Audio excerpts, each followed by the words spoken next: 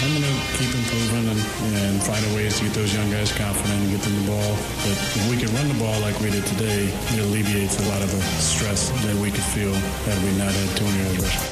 This is where Wisconsin gathers to talk sports. Packers, Brewers, Badgers, Bucks. The Wisco Sports Show is on the air. Now, here's your host, Grant Bills.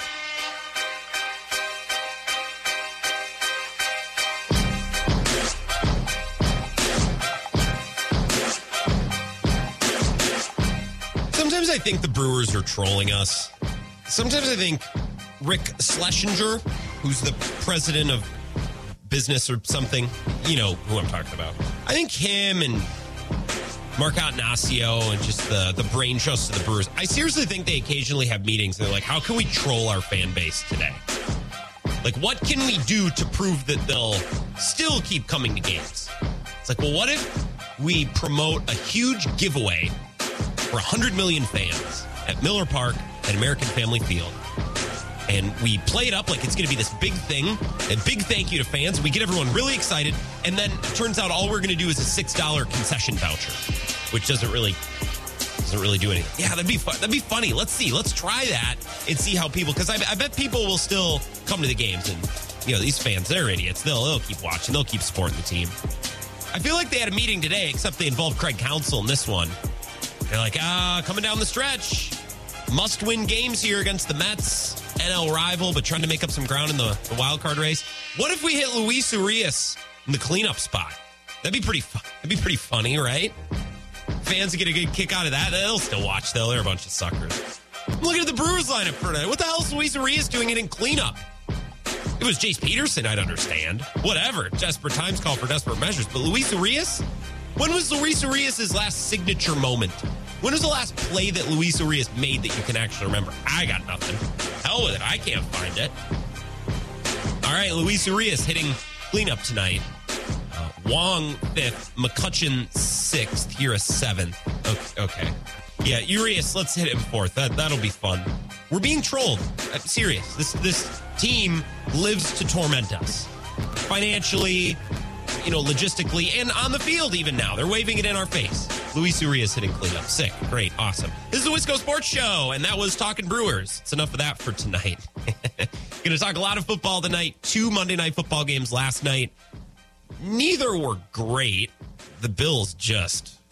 Titans are not good. The Titans would not be a fun team to be a fan of right now. They play in an AFC South that's not very good, but the Jags are at least on the come-up. Houston Texans are, I don't know if they're on the come-up, but they can't get much worse. The Titans, it seems, are stuck in this awkward middle ground.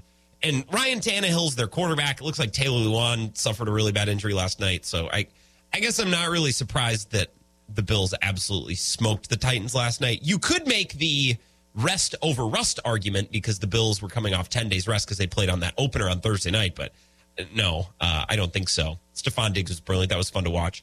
I don't really need to talk about that game. Eagles-Vikings wasn't a good game, but I want to talk about it because it's our NFC North rival, our border battle opponent in Kirk Cousins and the Minnesota Vikings. So I want to talk about that game, which was last night, the Eagles winning 24-7.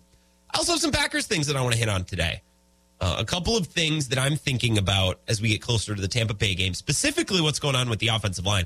I thought Daryl gave us a call yesterday. As far as it goes, and we talked about the offensive line, and he wanted to talk about the protection around Aaron Rodgers, and I thought he made some really great points. So I want to build on that topic, which kind of started yesterday, and look forward to a really nasty opponent, really nasty defensive front that the Packers are going to have to deal with next Sunday when they go to Tampa Bay. So I want to talk about that. A couple of other things related to the Packers-Bears as well as we continue to break down that scorcher of a game, a 27-10 win that, I'm going to be honest, I've already forgotten most of it just because... Like, we've seen that game a million times. There's really nothing special about that game, but a couple of details that I want to look back on and still talk about. 608-796-2558 if you'd like to call or text the show. And I'm on Twitter at Wisco Grant as well. I watched at a bar last night. Not my best sports viewing performance. I'm not going to lie. I have a buddy who's leaving town, so I had a reason to go to the bar on Monday night. I want to make that clear. He's leaving town. He's moving out west in a couple of days. And all right, we should get together, have a beer before you go. Well, I'm not just going to walk to the bar for one beer. One beer is basically just, have a glass of water if you're going to have one beer. So that turned into two, and, the game was on, and we were comfy. So that turned to, 5 or 6, I don't know, a bunch. So we were watching the games at the bar, and I wasn't taking notes. I wasn't, doing my normal sports talk radio guy stuff. But the Vikings and Eagles were on with the sound, and we were definitely taking it all in. It's my favorite bar. And I know the Monday night bartender there, he's a big Vikings fan, so he'd have that game on and not that snooze fest of a Titans-Bills game. God, that game sucked. Let's talk about the Vikings game, though. The Vikings got blown off the ball early. They were behind early, and that was kind of it. Not surprising. Give the Vikings a little bit of credit and take it easy on them. They do have a little bit of a Super Bowl hangover. It's a very low-hanging fruit joke, implying that the Vikings won their Super Bowl last week. I saw it on Twitter. I don't remember by who I stole it. I thought it was pretty funny. Super Bowl hangover. Maybe the Vikings feeling that a little bit last night. So last night, I got home and I was in bed. And then this morning, I was making my breakfast and I was watching and listening to some Vikings podcasts, some post-game shows. I was watching our guy Phil Mackey, friend of show, with Judd Zulgad, listening to their breakdown of that game, and then they do this Purple Daily vent line show where people can call in and actually zoom into the YouTube show. It's pretty good. Vent line, very similar to K-Fan with Vikings Fan Line. It's so petty. Twin Cities Sports Talk Radio. It's just like, okay, you have vent line, you have fan line. Okay, whatever. Anyways, I was watching our guy Phil Mackey, Judd Zulgad, and listening to their breakdowns of the game, and I'm not trying to be a tool as a Packers fan. I'm not trying to do that, but I was laughing at the post-game show, and I was laughing at their takes because their comments on Kevin O'Connor, the coach, and Kirk Cousins, I'll just be honest, they made me laugh. And I don't enjoy the Vikings. I'm certainly not a fan of the Vikings. They are the most nasty rival, in my opinion, of my team, the Green Bay Packers. But I don't wake up in the morning with anger in my heart for the Vikings. I think sometimes like Vikings fans might wake up for my Packers and for Packers fans. I don't have that much angst and hate in my heart, but I enjoy watching them lose, and I sometimes like listening to Vikings fans lose their mind a little bit. I was listening to Judd, who I enjoy, not anti-Judd. I was listening to Judd Zulgad, his little opening salvo on the show as he cracks a surly. Basically was saying, just incompetence from the top down. Organizationally, what a failure. They weren't prepared and no adjustments were made, and they were obviously not ready to play. And I'm sitting there thinking, what the heck? Guys, it's Kevin O'Connor's second career game. Like, what were our expectations coming into this game? Because the expectation should not have been so great as to be that disappointed when the Vikings came up short last night. Eagles are a good team. Philly's a tough place to play. Plus, Vikings fans, you put yourself in a spot with Philadelphia where you were never going to have an easy time going in there, because in 2017, before the NFC Championship game, you did the Skol chant on the steps, and the Philly fans didn't like that, and then they roundhoused you at home, and now all I ever hear from Vikings fans is how classless Philadelphia fans are. No, I think what happened was, Vikings fans kind of poked the bear a little bit, and then the bear bit him in the ass, and now they want to talk about how the Bear's mean. And I don't know if that's exactly how that went, but Philly's never going to be an easy place to play, especially for the Vikings. The Eagles are really good. That roster is a house. And I'm not really convinced that the Vikings are that much better than last year or the year before. I like Kevin O'Connor. I think he's a better coach than Zimmer, certainly. But it's his second career game. Just failure from the top down. Oh, okay. Well, easy, guys. Jeez. And then they were talking about how the defense looks slow. Oh, the defense looks slow and old. Oh, it just looked poor. Well, not to be this guy. Play the results, although I think this is the opposite of playing the results. The Vikings defense is old and slow. Harrison Smith is 33. Patrick Peterson is 32. Yeah, the defensive front was Zadarius Smith and Danielle Hunter. If those two are healthy, that's a unit. But speed and coverage in the back end? No. They don't have great corners. Safety play has been diminishing, although I still think Harrison Smith is a really good football player. He's not as fast and young and spry as he used to be. Well, the defense looks slow. That's because it is. It's an old, slow defense, which is why they're, drafting Lewis Sign and trying to get these guys in, but he's not healthy yet. He's not ready to play. There were some hosts on different post-game shows I was listening to last night. Well, they couldn't run the ball. You can't win in Philly if you can't run. Well, look, the Vikings really didn't run the ball that well last week either. It was all Justin Jefferson. Have we forgotten that it basically was just Justin Jefferson? I don't know. The Vikings have not been a unit running the football in a long while. Dalvin Cook is good. Very versatile, big, strong, fast, has all the traits, but it's not like their offensive line has been tremendous, and it's not like they've really had an offense at any point, at least under Zimmer, that the running game excelled. Like, they would run the ball a lot, yeah, but I don't know if it was a naturally good running attack. There's a difference, right? Now, Kyle Shanahan can run 20 run plays, and, fill in the blank. Joe Judge or Matt Patricia, who've had head coaching gigs in this league, can run 20 run plays. Yeah. Both, I guess, in both instances, you're committing to the running game for 20 plays, but those are two very different running games. The Vikings have never had an inventive, well-designed running game under Mike Zimmer. They would run the ball out, but it was never well-designed. We'll see what KOC does, but look, the defense is slow. Well, yeah, it is slow. And they weren't ready to play. Well, it was Kevin O'Connor's first ever road game. And it was his first game within the flow of a season. Like, that Packers game in week 1, I'm almost pissed at the Packers for losing that poorly, even though I don't think it'll matter in the end. Because it just did such a poor job setting expectations for the Packers. I got calls last week. We're going to go 6-11. No, we're not. Calm down. And then we got people talking about how the Vikings are this house that are going to win the NFC North. And I don't know. They're going to be competitive. They're going to be a good team, but the NFC isn't that good. My favorite part of last night's Vikings game, again, not to revel in this, but I think my favorite part of that game was I had a couple people, Vikings people I was listening to last night, complaining that Kirk Cousins basically gave up after Irv Smith dropped a pass. And I'm like, hey, I've seen this movie before. I was in the theater last week. Look at this. Or Justin Jefferson messed up one route, leads to an interception, and then Kirk Cousins gets pissy and stops playing. It's like, hey, our guy does that. Common ground, Packers and Vikings fans. Look at us coming together in the heat of a rivalry, finding common ground about our quarterbacks being divas when things go poorly around them. That's just tremendous. Just awesome. I just keep thinking about Packers in week 1. It's like, is there a team in the NFL that the Packers would have beaten last week? Think of the Saints a year ago, right? So poor in the first week of the season. And I don't know if it would have mattered that they were playing the Vikings or the Lions or the Niners or the Bills or the Chiefs. I think the Packers might have lost to the Texans last week. I don't know that the opponent mattered at all last week. And I don't know if the matchup details matter at all. It's for whatever reason, the Packers just play like dump in week 1. And Aaron Rodgers plays like dump in week 1. And we talked a little bit yesterday about maybe why that is. He shuts down in the offseason. He does offseason things. Goes on trips, relaxes, recovers, which, great.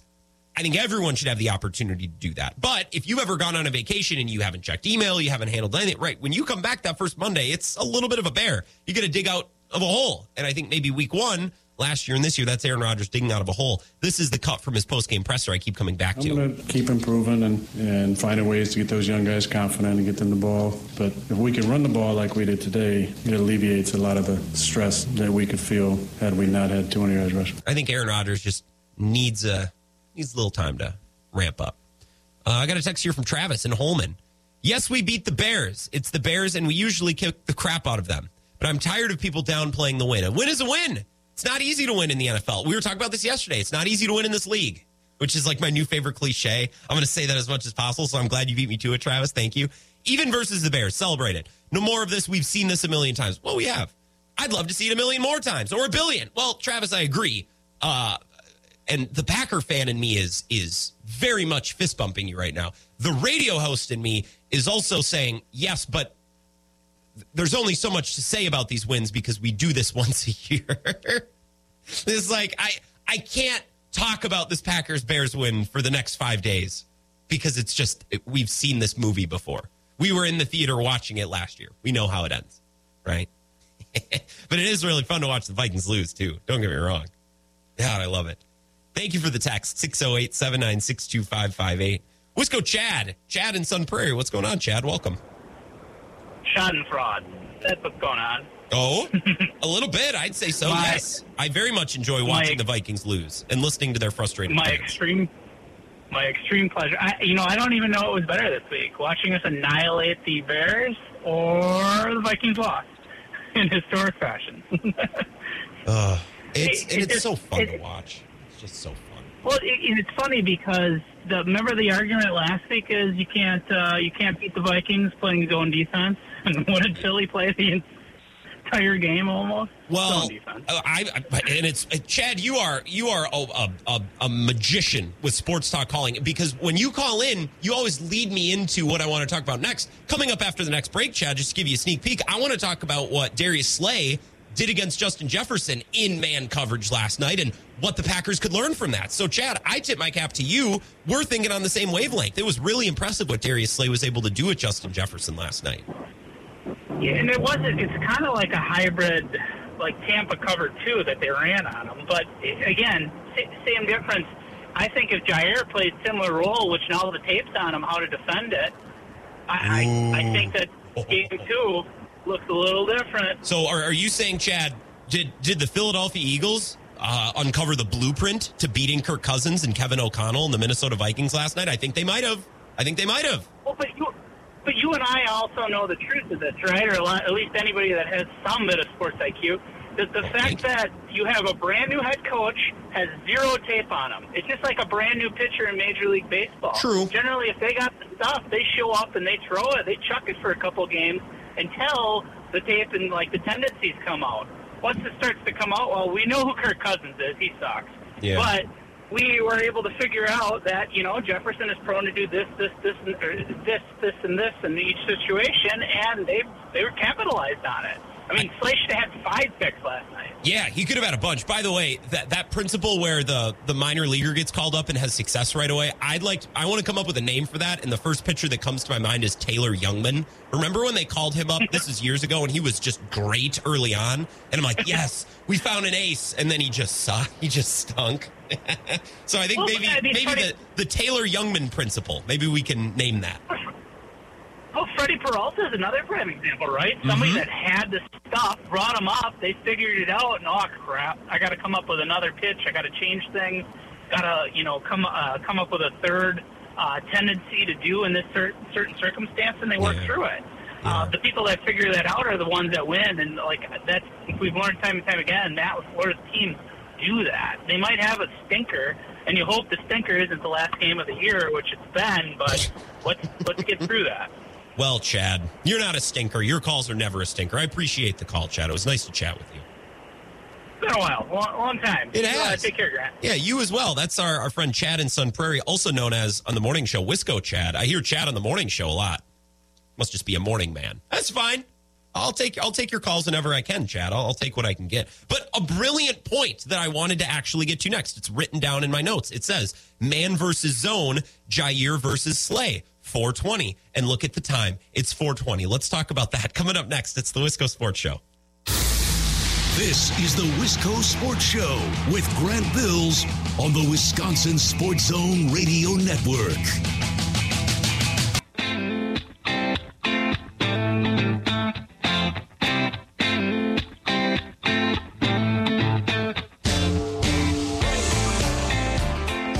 Wisco Sports Show. I'm sorry, you're going to have to give me a sec because I need to tweet something. Adam Schefter 15 minutes ago, and I saw this during our opening segment, and I didn't want to bring it up because I didn't want to derail that sparkling conversation we were having about the Vikings losing last night. Super Bowl hangover for that team.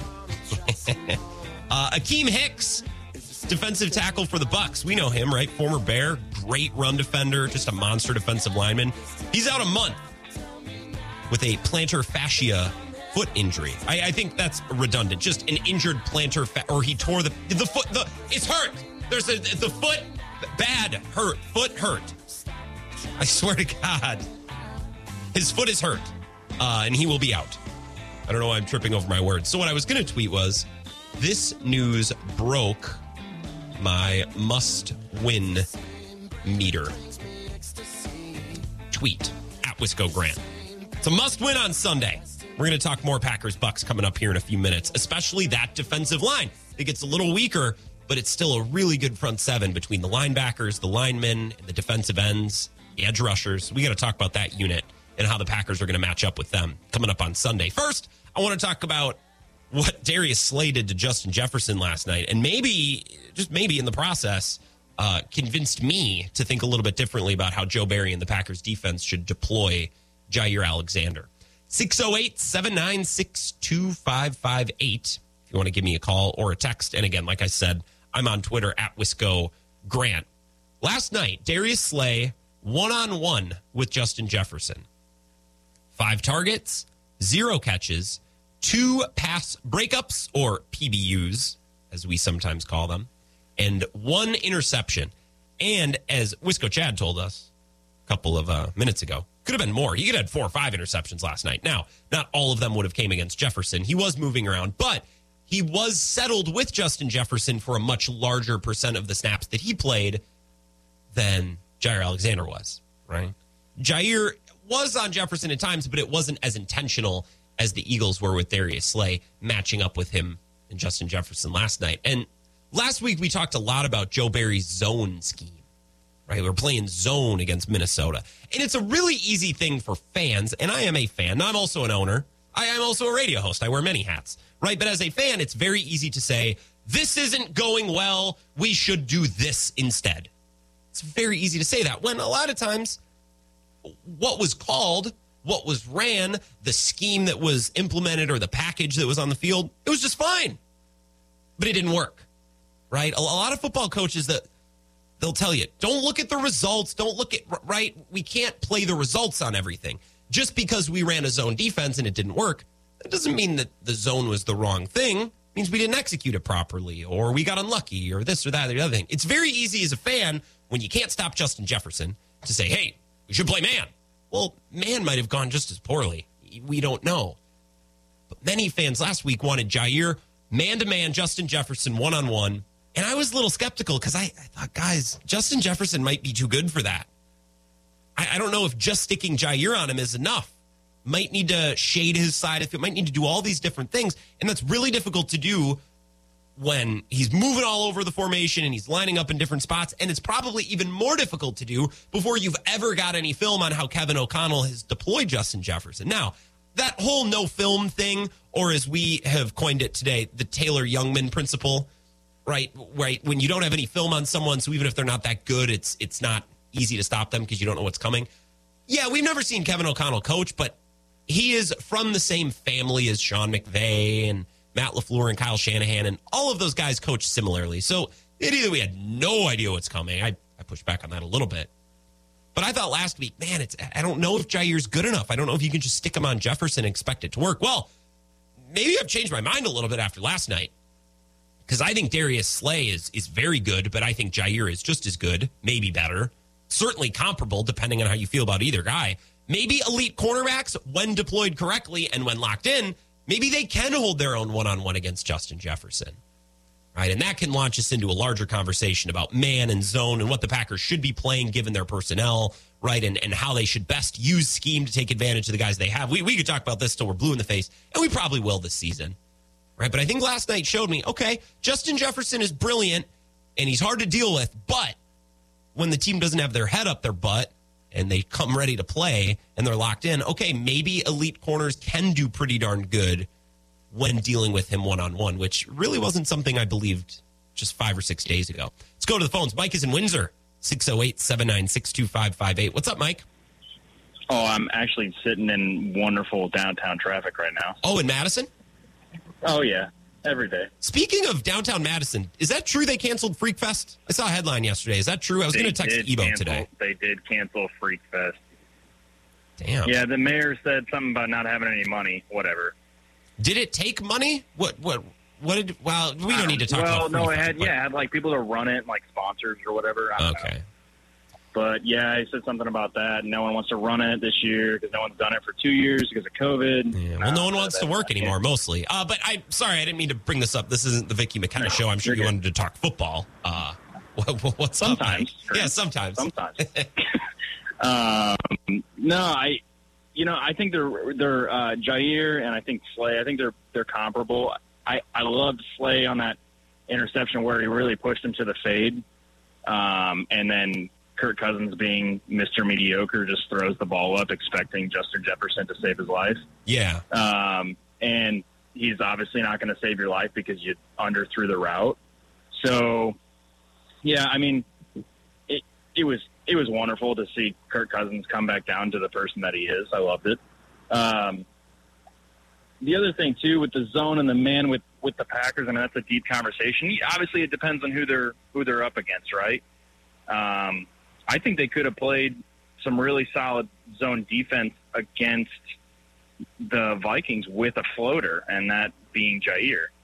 Just line Jair up wherever Jefferson is, and maybe not 2 plays or 3 plays he doesn't get him, but yeah, I think that could have worked. Now I'm not a coach, right? So what do I know? But I think it could have worked. What do you think?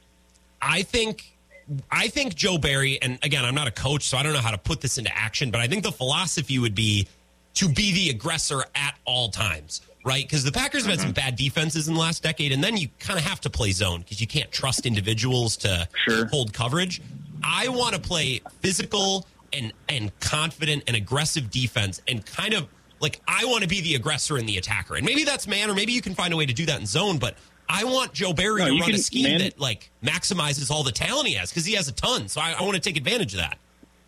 I think so too, though. But you got Douglas, you got Stokes, you got Jair, you got a lot of guys that can really play good coverage. So yeah, big presser, man-to-man coverage, up in your face at the line of scrimmage. I would love that too. And I think hopefully that's more of the approach that they play. Sorry about that. No, you're all good. Downtown Madison, man. Yeah. Burning out in his driveway. Yeah. Love it. Yeah, so I mean, I think that they should be playing that. I think they should be playing more of that press coverage because I think they have the personnel that do it. And I hope that's what we see kind of moving forward.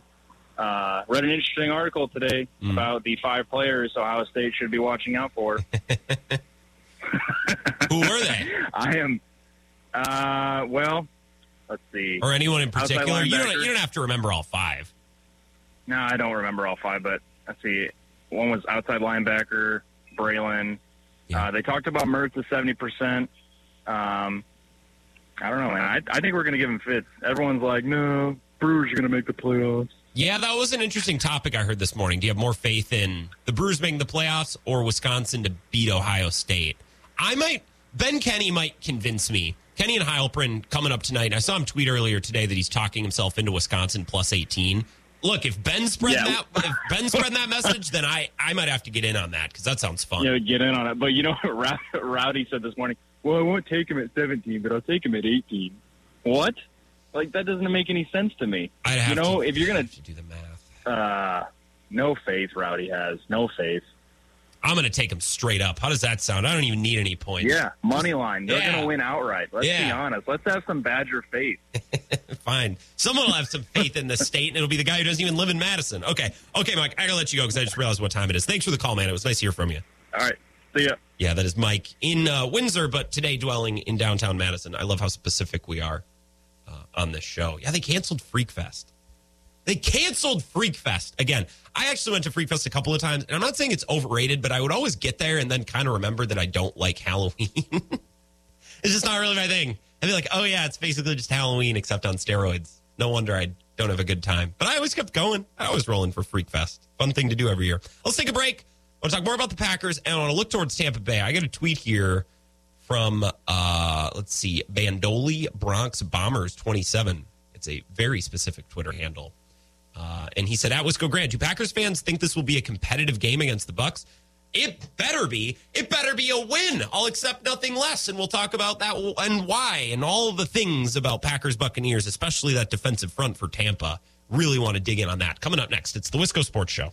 This is the Wisco Sports Show with Grant Bills on the Wisconsin Sports Zone Radio Network.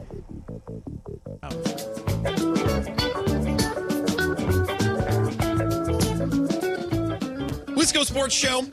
My name is Grant Bills, and I'm having an excellent night. Hope you are as well.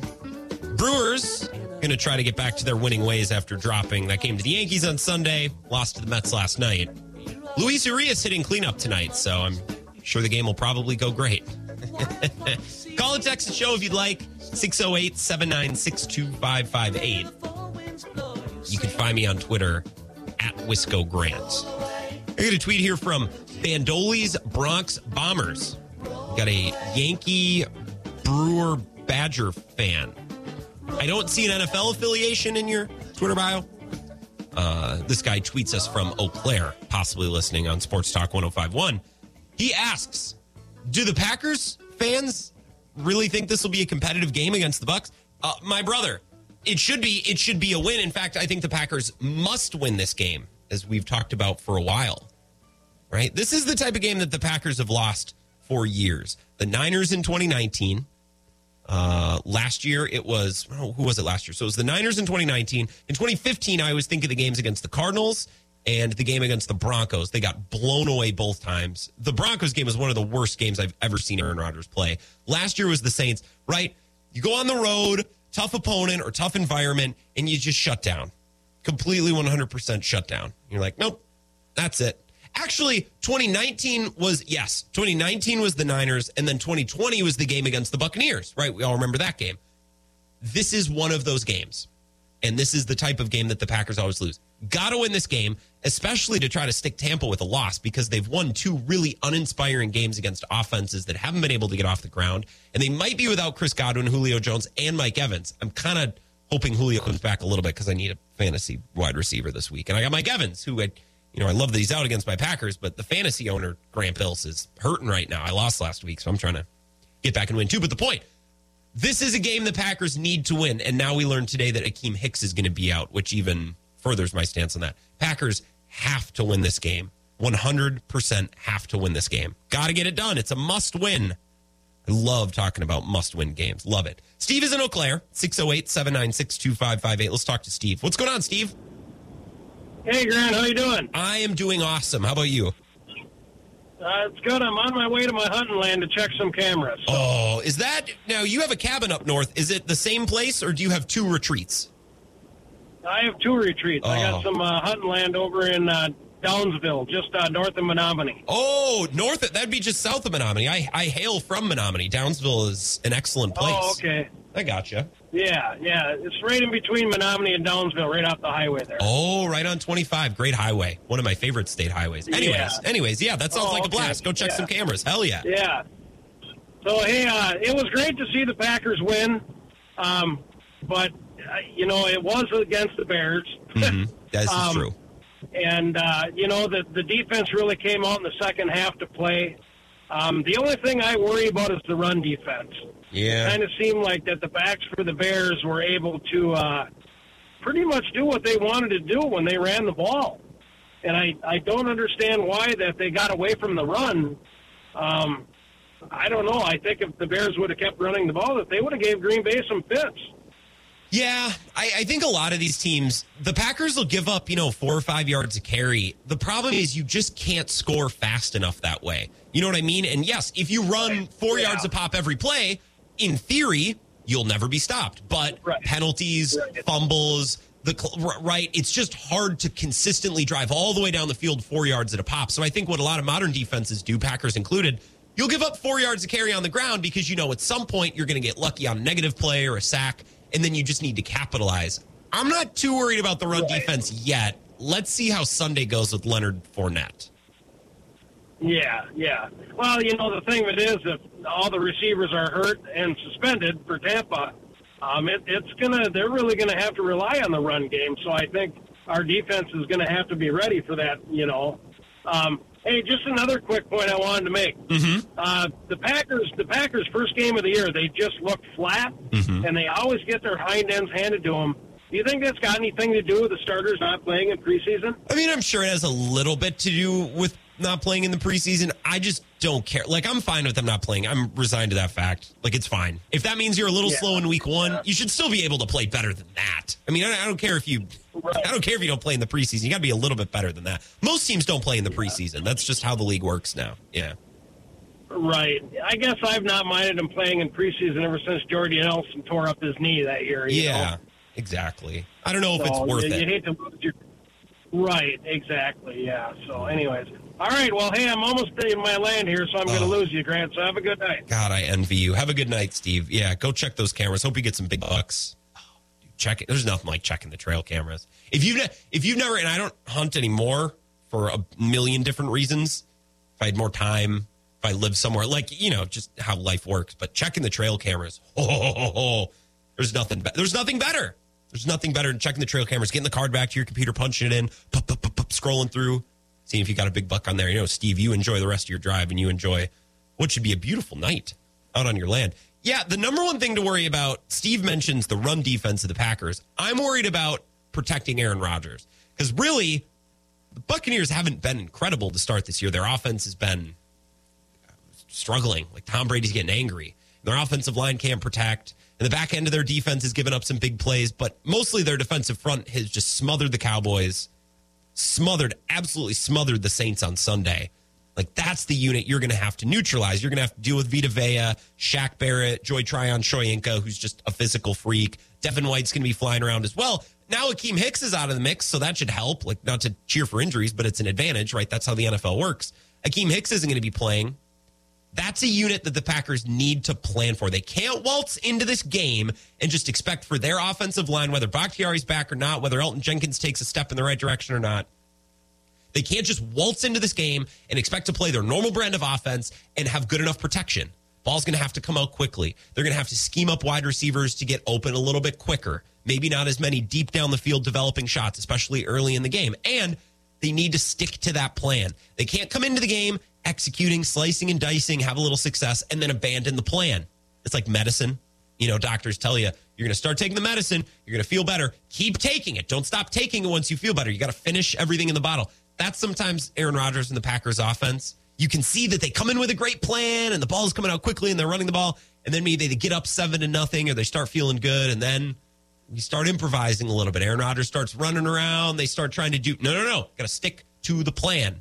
Stick to the plan. The Packers are going to have to come in with a plan and really execute that plan against the Buccaneers front seven because that unit is nuts. There's a lot of good, fast, hard-hitting physical players. That's the type of position group that has just made the Packers inept. And they did it in 2020. The Niners did it in 2019. We know. We talked about this a couple minutes ago. FedEx Fred, 608-796-2558. What's up, Fred? Not too much. How about you, Grant? I am doing well. Now I'm a little jealous of Steve because it sounds kind of nice to take a drive out to the woods and enjoy some nice fall air. I'm a little jealous. I'm having trouble getting over that. Yeah, on this beautiful day, you should be outside. I know it. I'm going to have to go for a walk after work. I'm going to try to go outside. But, yeah, what's going on with you? So a couple of takeaways from that Sunday night game. Yeah. Number one, that Packers offensive line scares me. It just doesn't seem to be able to block very well in the passing department to protect Rodgers. Their run blocking is phenomenal, which you want with Aaron Jones and A.J. Dillon back there. Yeah. Number two, Chicago looked a lot better than I thought they were going to look. Really? Well, in what way? In what way specifically? Just as an all-around team. Normally, when you see the Bears play, you just get a lackluster event, and that defense looked a lot better than I thought it was going to. All right. They still don't have a wide receiver corps, so who cares about that? And I thought their run game was pretty well, too.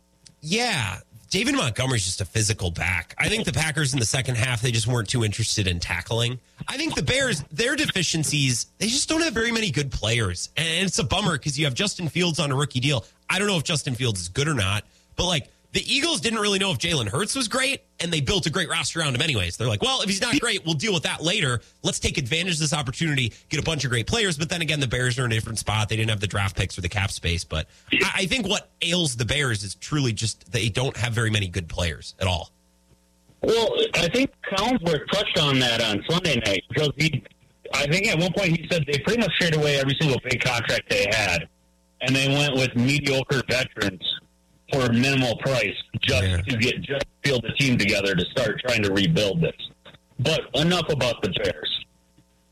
Packers have to win on Sunday, like you said. Yes, they have to. Yes. I don't like saying it's a must-win in Week 3. I do. But if there was ever a must-win, you have to beat Tampa. I'll say it. I'll be the one to say it. I will be the one to take the heat if there's heat and be that guy for saying something stupid like it's a must-win game in week 3. Because I think it's a must-win. This is a huge game. Yes, because Tampa's playing like junk right now. Mm-hmm. I don't think they've scored more than 14 points in a game, have they? It's a great question. Well, their defense scored a touchdown for them the other day, so that's going to make it look a little different. I have the score. Hold on. They won 20-10 on Sunday, but then there was a defensive touchdown, so you're right. That would have put them at 14. And then they beat the Cowboys 19-3, just a field goal kicking contest. Yeah. So you're basically going back-to-back against two not very well teams right now. And if you don't beat Tampa, I think that brings up a lot more questions than it does answers for Green Bay. Yeah. And I kind of noticed when Green Bay doesn't have to deal with a lot of the outside stupid questions about does Rodgers trust his wide receivers? Does Rodgers want to be here? When Green Bay just gets to concentrate on winning, Green Bay thrives. It's when all this outside stupid talk starts coming in that you notice that Green Bay starts getting frustrated because they don't get to deal with their on-field game plan. They got to deal with the press game plan. Yeah, this Packers team, they're weird. They're unlike any team in the league. They need things to be a certain way, and it's a process, and we're going through the process as we had, for the last couple of years. We've been on this ride before. I got to take a break because I get into an update to Mike Clemens, FedEx Fred, but I appreciate the call. It was nice to chat. Yep, later. Yeah, have a good one. And I do have to take a break because I got to get to Mike's update. Thank you, FedEx Fred. Thank you, Stephen Eau Claire, Wisco Chad, Mike and Windsor. Just a couple of awesome Packers calls. Get some good conversation going. Bring it a bit in the Bears game and the Tampa Bay game. We're talking about a little of both. I want to talk more about the Bears game after 5 o'clock. Let's get an update from Mike Clemens, and we can finish off this Tampa Bay defensive front topic. Coming up next on the Wisco Sports Show. This is the Wisco Sports Show with Grant Bills on the Wisconsin Sports Zone Radio Network.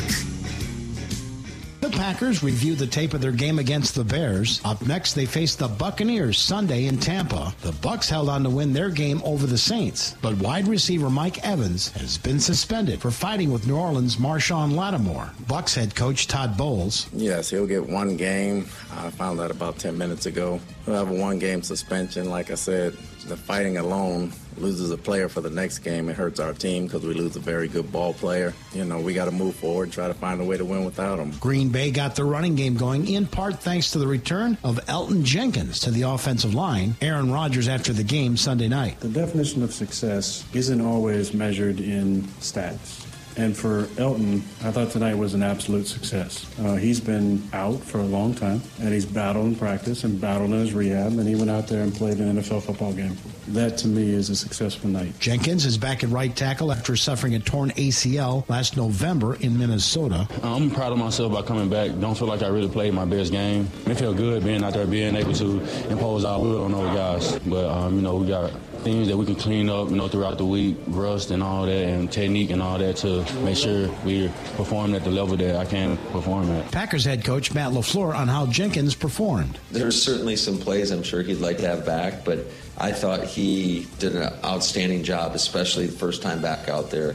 Elton holds himself to such a high standard that I'm sure he's not going to be happy with it, because if there's one play that he could improve upon, then he's not going to be satisfied with that. So that's just the type of mentality he has, and his presence out there alone, I think, provided a huge spark. And I said it last night, and I'll say it again. I don't know if we win that football game if Elton Jenkins isn't playing for us. That's Matt LaFleur. In Green Bay, I'm Mike Clemens. Best Packers coverage. Thank you, Mike. Mike Clemens will join us at 5:30. Couple of things I want to touch on before we break here at 5 o'clock. We're talking about Tampa Bay's defensive front and how the Packers are going to have to be ready. They're going to have to scheme. They're going to have to protect Aaron Rodgers. Stats, like pressures and sacks, not as much of an offensive line thing as some would want you to believe. Quarterbacks have a lot of control over sacks. Not total control, but a lot of control over sacks. For example, Joe Burrow. Joe Burrow was sacked 51 times in 16 regular season games last year. The Bengals rebuilt basically their entire offensive line. Spent money, upgraded. It's a good offensive line, right? 4 new starters. And through 2 games, 7 sacks, 11 quarterback hits. Jeez. It's in a nutty pace. Joe Burrow is on pace for... Joe Burrow's on pace to be sacked 90 times this season. The NFL record is 76. That coming on Twitter from friend of show, Danny Heifetz, who should join us later this week. I think I'm going to talk to him tomorrow, like I said. But knock on wood, they don't jinx it. Something doesn't come up. Hoping to get with Heifetz. But yeah, quarterback's got a lot of control over it. Joe Burrow holds the ball too long. Right? Andrew Luck held the ball too long. Russell Wilson holds the ball too long. And Aaron Rodgers, I think, at times holds the ball too long. Got to get it out. And that's got to be a part of the game plan all week. Balls coming out quickly. Routes develop quickly. Guys are getting open quickly. Everything's happening quickly. Right? And then you can make up for inexperience, youth, or uncertainty on the offensive line because we're just in this state of limbo with David Bakhtiari. Holy smokes, I got to take a break here. Let's talk Packers-Bears coming up next on the Wisco Sports Show. I'm going to keep improving and finding ways to get those young guys confident and get them the ball. But if we can run the ball like we did today, it alleviates a lot of the stress that we could feel had we not had 200 yards rushing. This is where Wisconsin gathers to talk sports. Packers, Brewers, Badgers, Bucks. The Wisco Sports Show is on the air. Now, here's your host, Grant Bills. Back at like 4:20, we got a call from Chad in Sun Prairie, also known a.k.a. as Wisco Chad. It's his call sign on the morning show, and I hear him call in. We're on the afternoon show, Bill Michaels.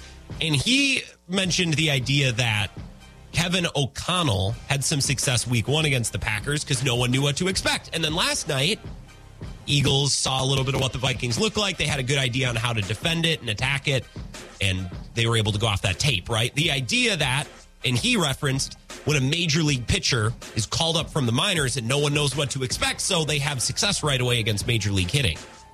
And I think we should coin it the Taylor Youngman principle, right? Because Taylor Youngman was unbelievable. I remember when he got called up right away, and I thought he was going to be so good, and then he was trash. So I think that, I want to refer to that as the Taylor Youngman principle. We already have the Dave Bush line, which we've established as the Mendoza line for starting pitchers. Essentially, if a pitcher is greater than or equal to Dave Bush, he can occupy a long-term spot in my starting rotation. I want the worst guy in my rotation to be better or equal to Dave Bush, right? So we have the Dave Bush line, the Taylor Youngman principle. I'm trying to think of other things that we've coined or come up with on this show. If you think of any, if you can remember any, please let me know. 608-796-2558. I want to talk Packers. I want to talk Bears in the next hour of the Wisco Sports Show. And Mike Clements is going to be here at 5:30. I want to dig a little bit deeper into the idea that Packers-Bears on Sunday Night Football has been poor. And the games have sucked. And some people don't want it on Sunday Night Football anymore. And we talked about this just briefly yesterday. I think we should talk more about this because I think it's kind of a fun topic. It's not X's and O's, but I get tired of X's and O's. I don't want to talk about man versus zone defense the entire show. We got to have a little fun.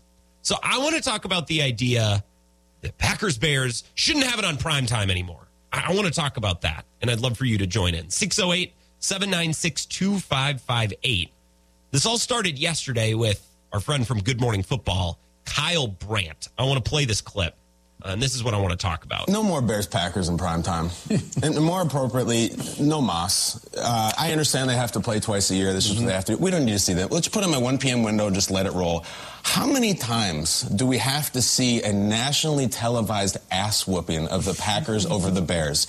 If it's not Aaron Jones, it's Jordy Nelson, it's Antonio Freeman. It's the same game every time. You put it there and you think, great, Bears, Packers, it's Nitschke and Butkus, and it's a rivalry. No, it's not. It hasn't been for a long Lambeau. time. No, I don't want to hear about Curly Lambeau. I don't. You think it's this Yankees-Red Sox thing. The Yankees don't beat the Red Sox by 12 runs every single time they play. Well, baseball's a little bit different than football, but I understand.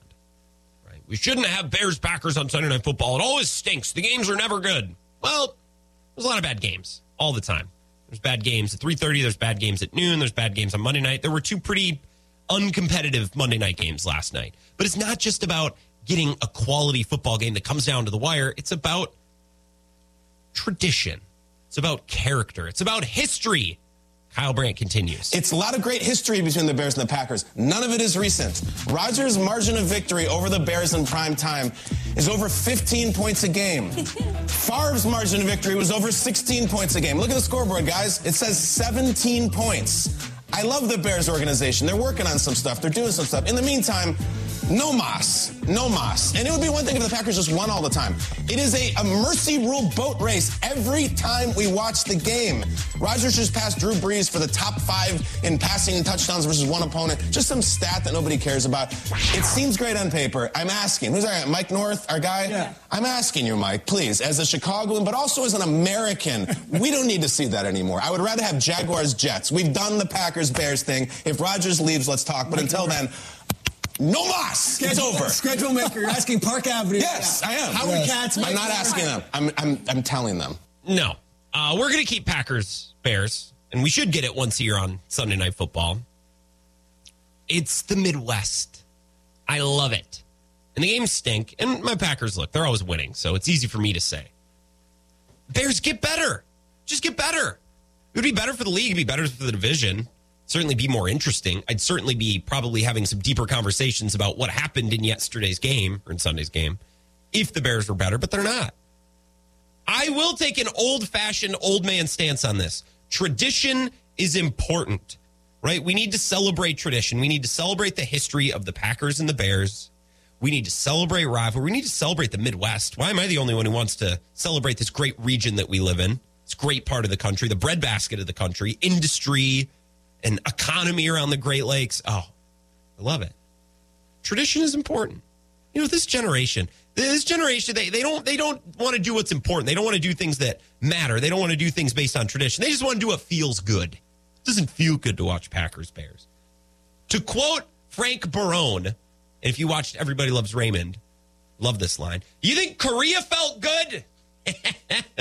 This generation, you just want to do what feels good. You think Korea felt good? In my day, nothing felt good. Love Everybody Loves Raymond. Possibly the greatest sitcom ever. Probably not, but it's up there. Big Joe, 608-796-2558. What's up, Big Joe? What's up, Grant Bills? How you doing, buddy? Oh, I'm doing swell. I'm a little annoyed that some people want to take away our Packers-Bears on Sunday Night Football. I don't like that. You know what? It's a tradition, buddy, and I'm doing well myself. Just got done with a 10-hour workday, so. No, I'm good. Just got done with a 10-hour workday. Good. Putting in that. You're making that money, Big Joe. Too many people this generation, they don't want to work anymore. I'm glad to see that you're working an honest job for honest wages. That's the way it should be. Evo, he's always proud of me when I work hard at work. Well, he should be. Evo's a hard-working man as well. We don't have enough people in this world like Evo. Yes, he is. Yes, he is. He's the last true family man, to quote Christmas Vacation. He's the last true family man. That is one way to describe Evo, I suppose. Yeah. Right. Hey, Grant, no, the reason for my call, I want to talk about the Packers and the Bears with you since you're talking about it. Yeah. During the spring, Chicago has my favorite comedy. It's the Chicago Cubs. And during the fall, they have my other favorite comedy, known as the Chicago Bears.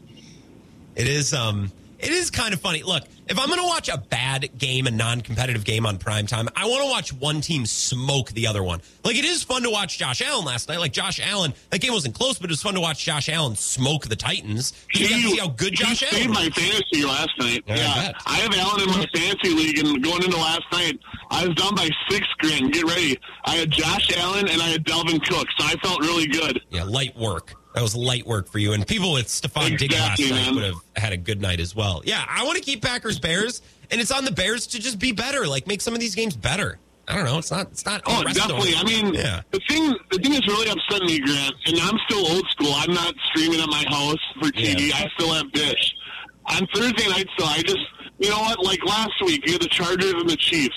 I wanted to watch the game, but I don't have Amazon Prime, so I had to go to a bar just to watch it, and they didn't even have it on. We're going to do this with Amazon. Amazon Prime's not that hard. I mean, I get not everyone has Amazon Prime. Right. Don't get me wrong, but... You know, it's sad for me, Grant, because guess what? I work for Amazon. I should have Prime, really? But I have an Echo Dot. I took that as my free gift. Yeah, they should give you Amazon Prime if you work there. That's how that should work. Yeah, that sounds like a good deal. We should bring that up with them. Like Evo told me though when I talked to him off air when I saw him at Pooley's a couple weeks back. He goes, "Big Joe, Bezos your boss. Isn't the greatest guy though?" I go, "Yeah, I know." Yeah, I don't know how receptive Bezos and Amazon would be to suggestions like that. I appreciate the call, Big Joe. Yeah, look, I don't know what to tell you. If you want to watch, get Amazon Prime. It's not that expensive. Just get rid of one of your other streaming services. That's what I do. I'm always shuffling in and out. Like right now, I am still paying for AMC Plus. I know Better Call Saul's over, but I'm still paying for it. I'm still paying for it because I want to finish Mad Men ad-free, and then when I finish this, I'm going to get rid of it, and I'm probably going to add something else. I don't know what. I also have really amassed a great collection of other people's usernames and passwords, which makes streaming much cheaper, in some instances free, because they forget that I'm using it. Aaron Rodgers he went on the Pat McAfee show today. I didn't know if this would come up or not. And he was asked about the Packers-Bears rivalry and how these games aren't close and, what it means to play on Sunday Night Football and whether or not they should keep doing it. So I saved a couple of these clips. Here's Aaron Rodgers talking about Packers-Bears and what it means on Sunday night. Words are spells, and they are spelled a certain way or pronounced a certain way, and there is power in the specific word. So you just used the word drug, right, to refer to ayahuasca. Hold on. I played the wrong one. Aaron Rodgers, now I'll get it. Aaron Rodgers on the Packers-Bears rivalry and what it means on Sunday Night Football and why we should keep it on Sunday Night Football. Think about the word fat and sugar when it comes to food, right? Hold on. Fat, brings an image of unhealthiness and maybe obesity. Okay, hold on. This is the wrong one. I know this is the correct one. I got it. Process of elimination. That's the only cut I have left. I only cut 4 pieces of the Pat McAfee show today. This is the last one. Aaron Rodgers on the Packers-Bears rivalry and how it hasn't been competitive, but it means the world to everyone, and we should keep it on Sunday Night Football. Marijuana, a drug, which is a plant. Ayahuasca, a drug, which is a plant. Psilocybin, a drug, that's a fungi. Also comes from the earth. Then you think about medicine, right? What is medicine? Medicine is like, I'm going to take my daily medicine, my aspirin. Okay, I guess I thought I had Aaron Rodgers on Packers-Bears. They must have not talked about it today. Funny how that goes. Eric on I-90, 608-796-2558. What's up, Eric? Well, I'll stay on topic with the show. Okay. You're talking about the Bears, Packers. The Packers win that game if they played it on Saturday night at midnight. Yes. And that doesn't have anything to do with it, right? But there's something prestigious. That's an old school classic rivalry game, and it's highlighted on in the time slot and on the network where the family has gathered around the television to wrap up their Sunday before going into the week. There is something significant about having that matchup on Sunday Night Football, and I weirdly am ready to die on this hill if I have to. Right. I mean, when I was a kid, they used to play The Wizard of Oz at the same time every year. We used to watch that. That was always the same. Yeah. And I remember when I was little, Eric, it would be on TBS once a year, and we'd go nuts. We'd sit down as a family and watch it. Right, and then there was those Christmas shows, Rudolph the Red-Nosed Reindeer. Mm-hmm. We always knew what was going to happen. Yeah. Tradition is important, Eric. It's tradition, and tradition matters. Is important. I mean, I know it's important. Aaron Rodgers said that he was really proud of his accomplishment of really beating the Bears a lot. Yeah. Right? Yes. He did. Yes. I mean, we never hear Tom Brady saying how he was so proud that he beat up the Buffalo Bills for 15 years. But if Aaron Rodgers is proud of that, that's great. No, Eric, I think I actually have a clip of Aaron Rodgers talking about how he's proud to beat up the Chicago Bears. This is from today's Pat McAfee show. This is how words are used in our society to create a bias against certain things. Okay, never mind. I guess they didn't talk about Bears at all today. I guess they were just talking about drugs. My bad, Eric. They weren't talking about that. Yeah, I'm sure you also want to talk about your Vikings last night. I don't want to take that away from you. Let's talk about that game.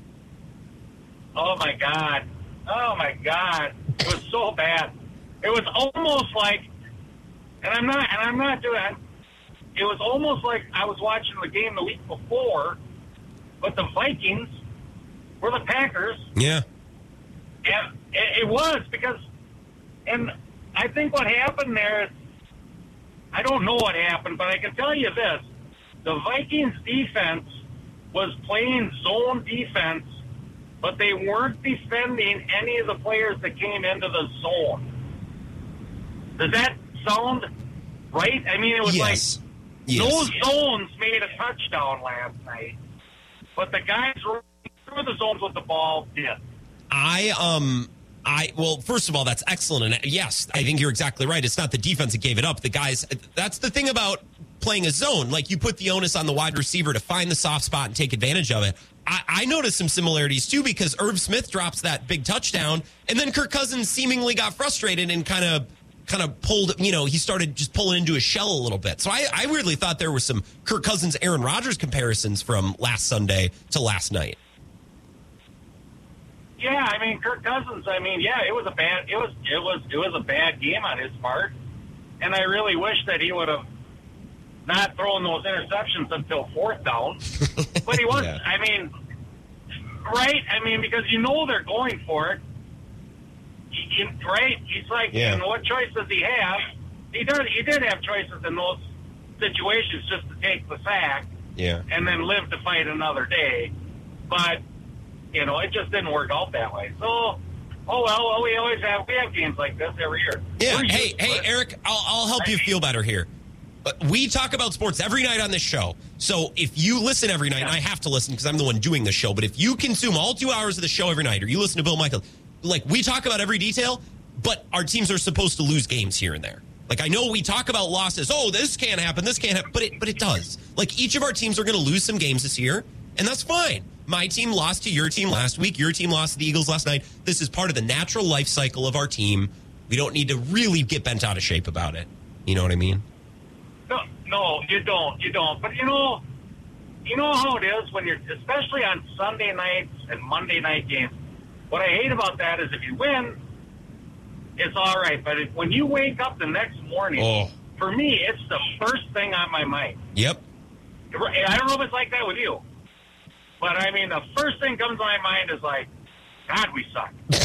Right? Yeah, dude. So, Eric, every year, and I tweeted about this, I think in January, when the Packers lose in the playoffs, it's the same thing when I wake up in the morning. There's that split second before I really get my brain turned on. I'm like, oh, what a beautiful day. I'm happy to be alive. And then within a second or two, my brain's like, hey, remember your Packers lost in a playoff game in horrific fashion yesterday. And there it is. But for that split second when I wake up and I forget about it the next day, it's great.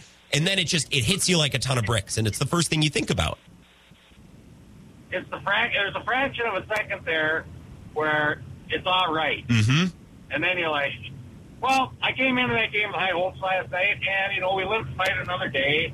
We got the Lions this week, and the Lions are a better team, from what I'm hearing, than they were last year. I don't know if that's the case. Oh, yeah. I thought the Vikings were better than they were last year, but now I don't know. We'll see.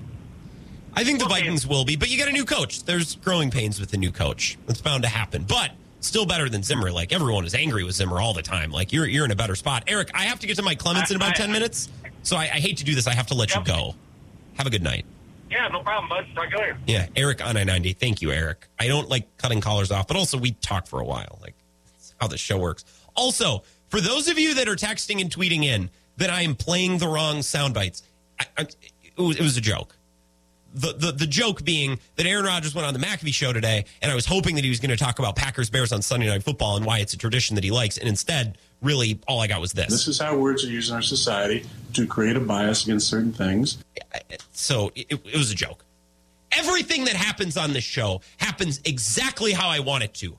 Exactly how I planned. I am calculated. I am prepared. I am dialed in for these 2 hours. If something comes through your speakers, it's because that I planned it. Both those guys wake up and it's the best thing. Didn't mean to click that. It's because I planned it that way, and I meant to do it. Let's take a break. We'll get to Mike Clemens at 5:30. A couple more things I want to hit on next on the Wisco Sports Show. This is the Wisco Sports Show with Grant Bills on the Wisconsin Sports Zone Radio Network.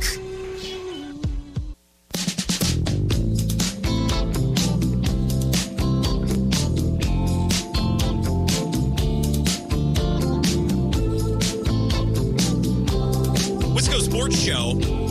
My name is Grant Bills. Mike Clemens coming up here in about 10 minutes. But first, I got to do this. We have a little breaking news, and it's NBA news. And you gotta let me do this. I know it's not this time of year, but you got it. We need the music for like 20 seconds. Let's just pretend we're in the NBA lounge for a sec. The Utah Jazz and center Micah Potter have agreed on a two-way NBA contract. Potter spent part of last season with Detroit. That comes from Shams Charania. So I tweeted at Wisco Grant, if this story isn't leading Kenny and Heilprin tonight, starting in 40 minutes, I don't want to listen to Kenny and Heilprin tonight. It's plain and simple. Ben responded to my tweet, does a two-way contract in the NBA mean he's mobile? No. If he's signing a two-way with the Jazz, it means he stinks because the Jazz want to be garbage. So maybe they should call up. I was going to say they should call up Bronson Koenig, too, if they want to tank. But you know what? Like, I kind of feel like Bronson Koenig should have had a spot in the NBA. That man could just make shots. There should always be a room in the association for a shot maker. He's a shot maker. I would want that on my team. I don't know what that guy's got going on. 608-796-2558. Daryl is here. Daryl, what's going on? Daryl had a couple of things he wanted to mention. Number one, the networks, I believe, pick the games as far as what games will be played on Sunday night, as for what they do for Monday Night Football. I think they bid. Don't they bid on the games? I think. I'm not sure. No. They pick the games, what they look at the schedule as far as it comes out, and they pick the games that they're going to want for their network as far as it goes for what they want to show. However, and I repeat, later in the season, Sunday night gets to make the changes as far as it goes, too. They have that flex part of it. So in the second half of the Sunday night schedule, they make the flex picks just because of the games that are, after the first half of the season, what games are going to be more playoff-oriented. Okay. Monday night used to complain all the time. They used to get all the people used to complain about all the crummy games because why? Because they didn't have a flex means to get out of it. That's why Sunday night decided that's what they were going to do. So when NBC took that as far as it goes, they fixed that as far as it goes, so that way NBC Sunday night games would be good games. All right. Now the first half of the season, obviously, if you get a Bears-Packer game as far as it goes, which by the way was being sold as Justin Fields leading the Bears. If you really looked at what was being sold as far as that goes, beating the Bears against Aaron Rodgers and the Green Bay Packers. Now, obviously, we both know that the Bears don't have much talent beyond that yet. But besides that, that's the only way you can showcase that game other than the rivalry. The other thing I wanted to point out to you, too, that I wanted to throw in here as far as that mix against Tampa Bay. Yeah. Remember when they brought up Caleb Jones, the big mammoth tackle? Yeah. Here's what I would do. There would be down situations where I would use Caleb either in a tight end position or use him as a fullback in the backfield, or use a wishbone type offense to give, because Tampa Bay would not have seen a wishbone offense. They certainly but wouldn't then they could use it. They wouldn't see it coming, but Caleb, whether he's on the line or in the backfield, being the lead blocker, would really smash one of those guys thinking they're going to come through that. And I would like to see some smash mouth. Let's beat up on their defensive line a little bit by using some power means as far as it goes to maybe get these guys to think twice about rushing every down. A few of those kind of plays, and I think they'll have to. Their motors might get a little tuned down a little bit. Well, I think if you have to deal with a guy who's 6'7" and coming at you full speed with the ball, and Daryl, we got to get to Mike Clemens, and I appreciate you calling, and I'm sorry to cut you off. Wishbone with man, I don't know what to do with that. Wishbone with Caleb Jones, just get that house of bricks moving full speed. I think the Packers are going to have to pass a lot. I'm on the other side of this, Daryl. I think they're going to have to pass a lot so their offensive line isn't asked to run block every play. I think it's a really tough assignment. I think it's a pass to run, a pass to set up the run, and you're going to have to pass quickly. Let's take a break. We'll come back. We'll get Mike Clemens on the horn, talk Packers, and maybe we'll ask about some Wishbone. The folks want Wishbone. Let's talk about Wishbone. That's coming up next. We'll talk Packers, Bears, and Packers, Bucks with Mike Clemens next on the Wisco Sports Show. This is the Wisco Sports Show with Grant Bills on the Wisconsin Sports Zone Radio Network.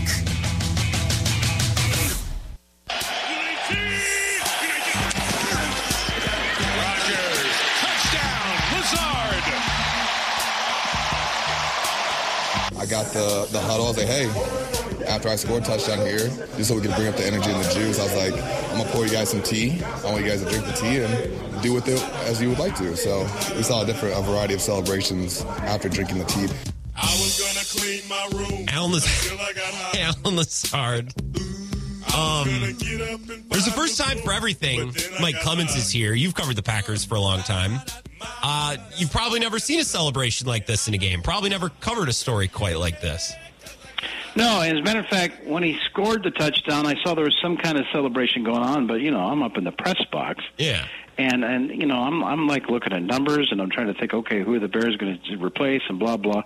Okay, whatever the celebration. And then we're in the locker room, and there's 20 reporters around Alan, and someone said, yeah, what was that? You're pouring or drinking something? And then I hear him say it was a tea party. So, I'm holding a microphone. I'm like, oh, it was it's like, well, I can hardly wait to see the NBC footage up close with a tea party. What? Yeah. A bunch of grown men.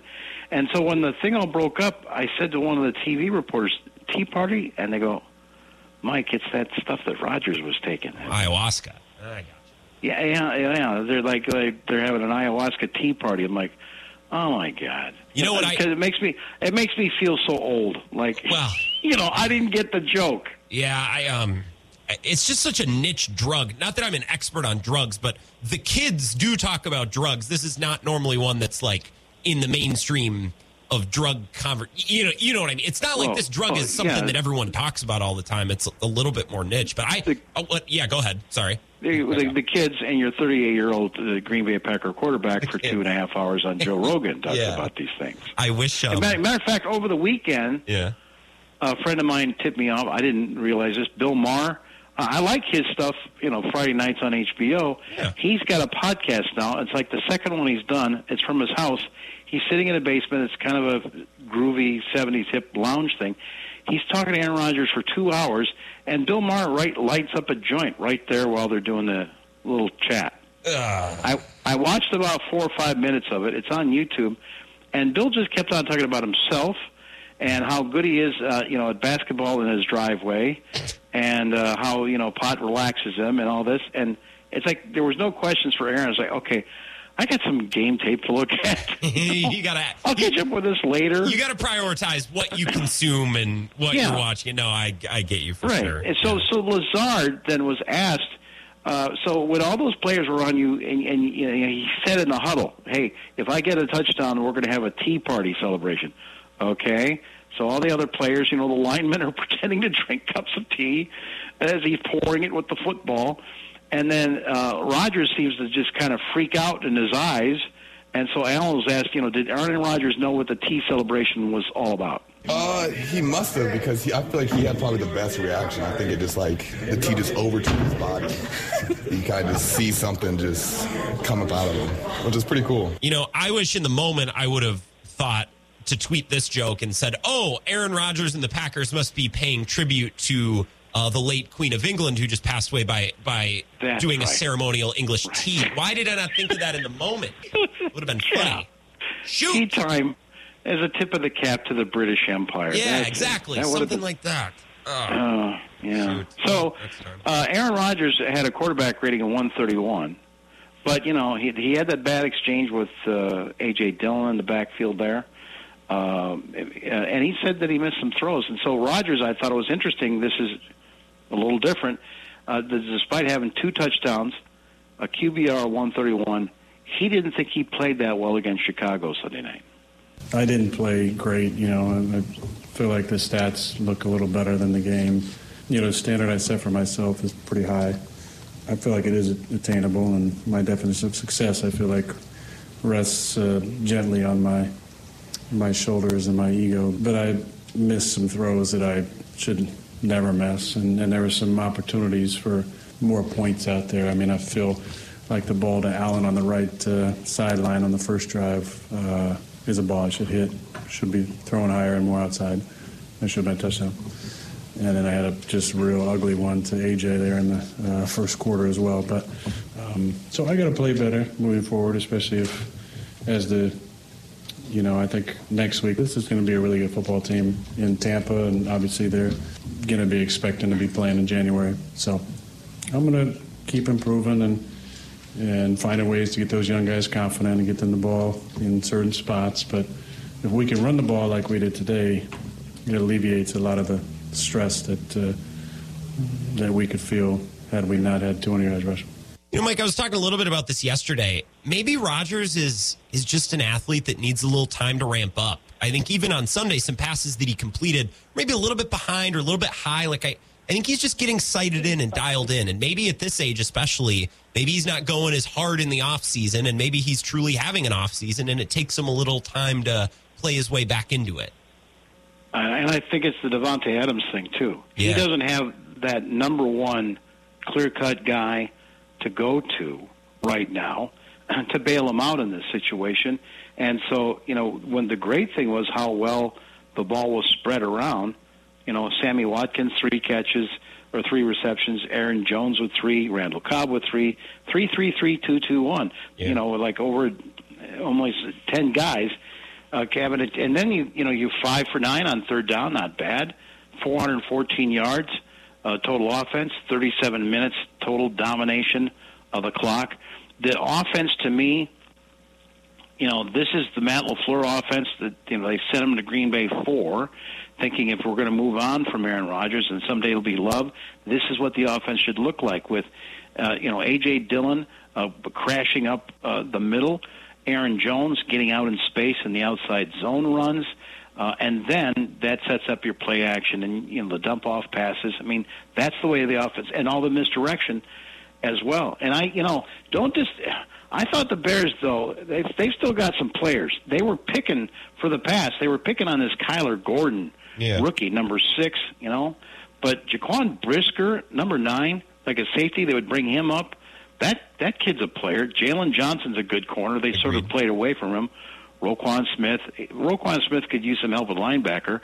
And then between Robert Quinn and Trevis Gibson, I mean, they were putting pressure on Rodgers and beating him. And LaFleur said if we didn't have Elton Jenkins back at right tackle, we might not have won this game. And, I've been talking about, I thought that the backup center, Jake Hansen, a right guard, he gave me problems in the preseason, and against Minnesota. They were keying on him and getting past him. So to take Big Royce Newman, move him back to right guard, and Elton Jenkins at right tackle, even though Jenkins gave up 2 sacks, LaFleur said that's a better offensive line. We're closer to where we need to be. The other thing I think was that this was an interesting question. To see how that was more of a 50-50 game, and to think that your quarterback is 38 years old and been hit as many times as he has the last 2 weeks of the season, are you sort of turning Aaron Rodgers into a game manager? They're definitely not a game manager because there's so much that we put on his shoulders in terms of him getting us into the right place. I mean, that takes a lot.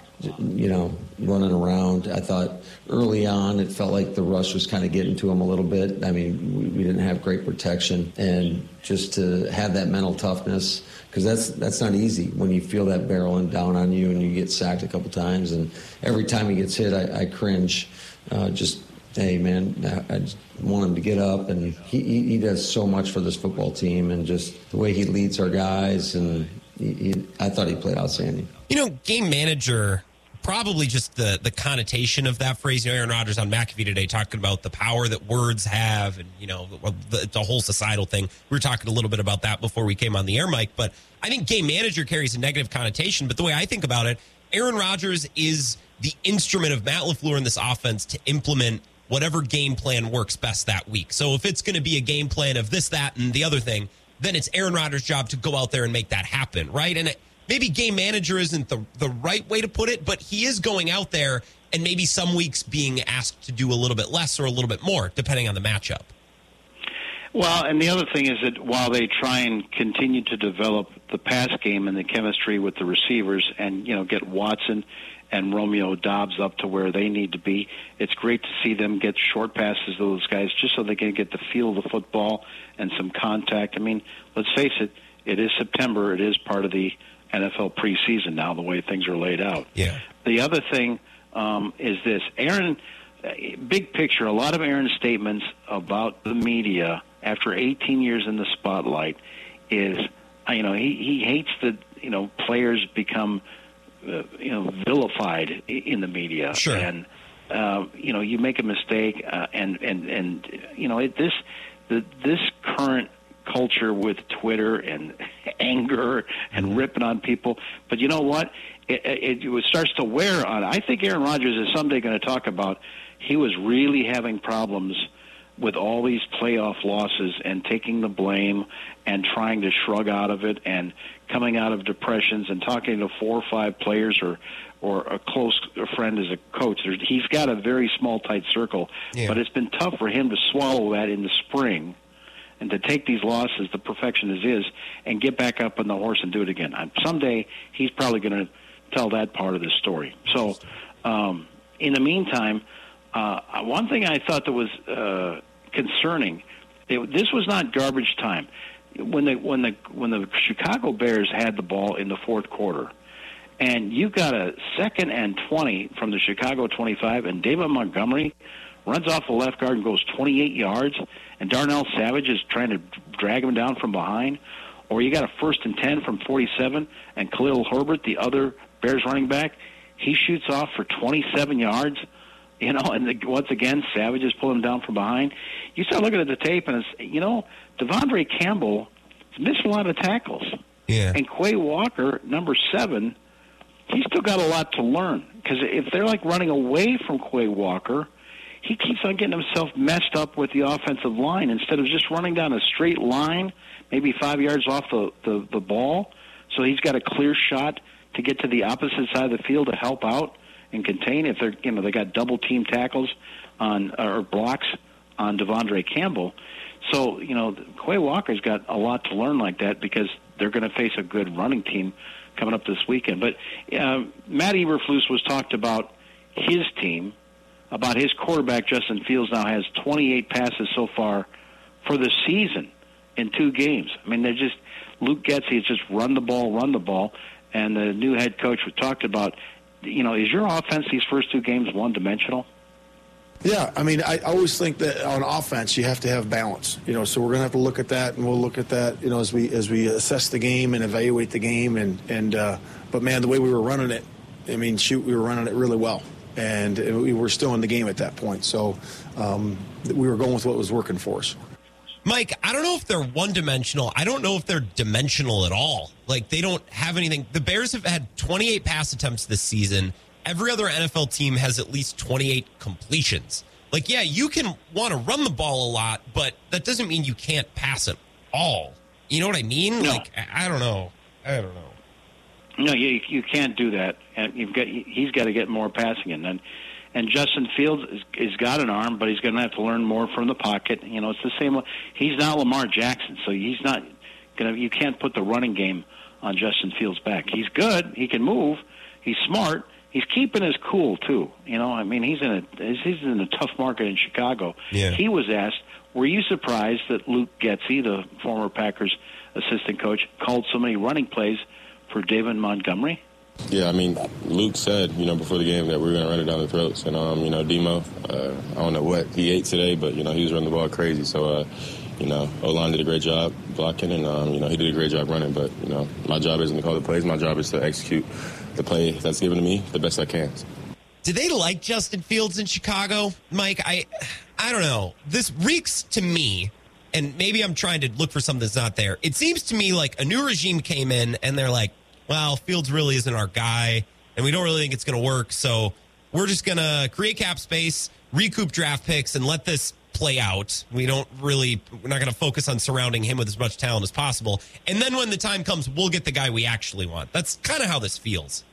Well, in the game against the 49ers and in the slop and in those iconic photos at the end where Justin Fields leads the team into a slip and slide, pops up, and then, flexes his muscle.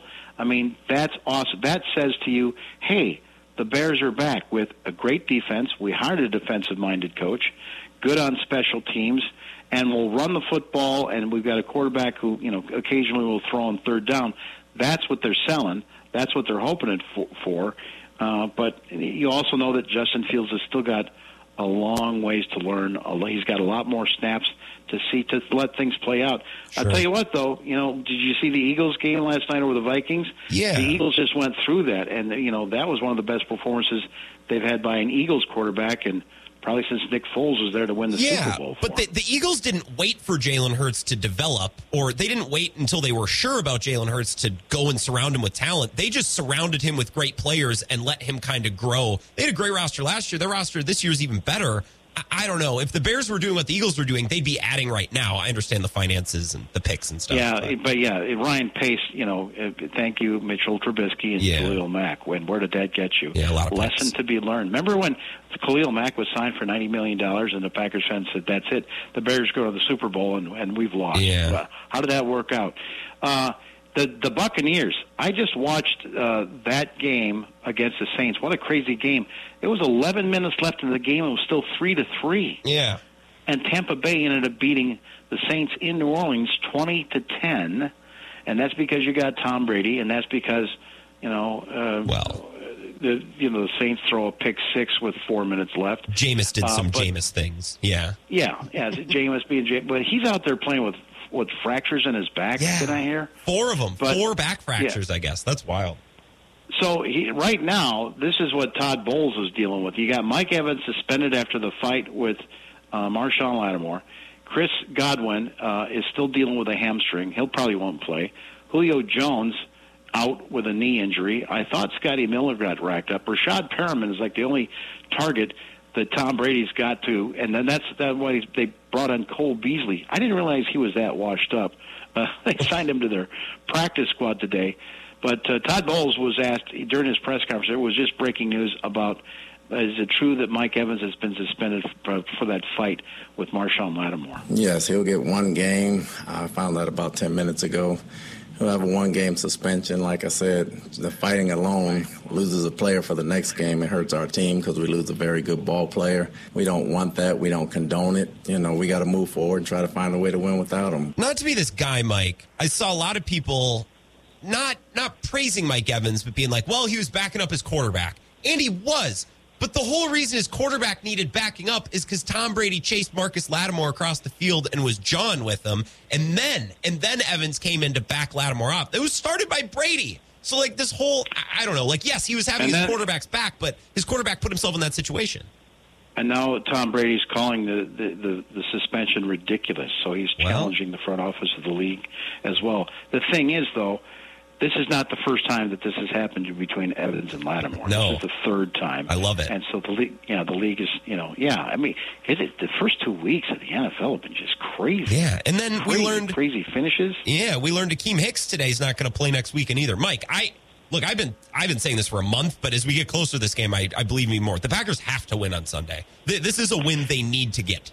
The Packers have got to come up with some answers for their run defense. Yeah. That's the problem. They've got to come up with some answers for the run defense because the Bears exposed them on that. And so even though, Green Bay won the game and there was a beautiful pass to Sammy Watkins and, you got LaFleur with his coaches during that long reverse call, he's already plotting, all right, what's a play we haven't called yet that we can take advantage? They're drawing up plays to hit Sammy Watkins 55 yards. That's good coaching. But LaFleur's going to have to be on his game, and he's got to figure out what Joe Barry's going to do with this defense, which is, in some ways, is underperformed. Yeah, I mean, I'd say it's underperformed, right? I mean, they didn't give up a pile of points in Minnesota, so I guess from a result standpoint, it hasn't been that bad. I thought when they woke up and actually started trying against the Bears the other night, they were great. When Rasul Douglas started yelling and getting all over the place, then things seemed to really perk up for the defense, I thought. That's true. Good confidence builder, good to get a win at home. You want to do that.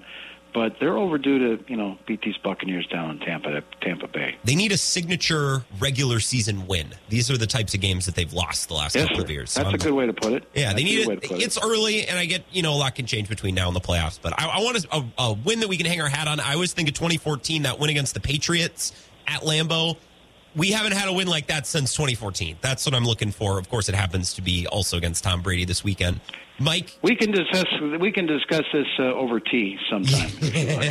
Just normal tea. The ayahuasca might be a bit much. Lipton for me. Thank you. I know. I'll take my Lipton. Thank you, Mike. Talk on Thursday, and we'll do some more previewing of the Tampa Bay game. See you then, Grant. Awesome. Thanks. That's Mike Clemens on Twitter, at Mike Clemens NFL. We can talk about it over tea. Oh, my God. That tea has to be, man, like we joke about it. I bet that stuff is like jet fuel. By the time it hits your stomach, I bet you're just gone. Sheesh. Yeah. The whole network does ayahuasca together. I think we should do that. I think me, Mike Clemens, Bill Michaels, Ebo, we just do an ayahuasca tea ceremony. Get Ben Kenny and Zach Heilprin in there. Oh, they're going to have some college football takes after an ayahuasca tea ceremony. You better believe that. Kenny and Heilprin coming up in a few minutes. Let's wrap up the Wisco Sports Show. Coming back after this. This is the Wisco Sports Show with Grant Bills on the Wisconsin Sports Zone Radio Network.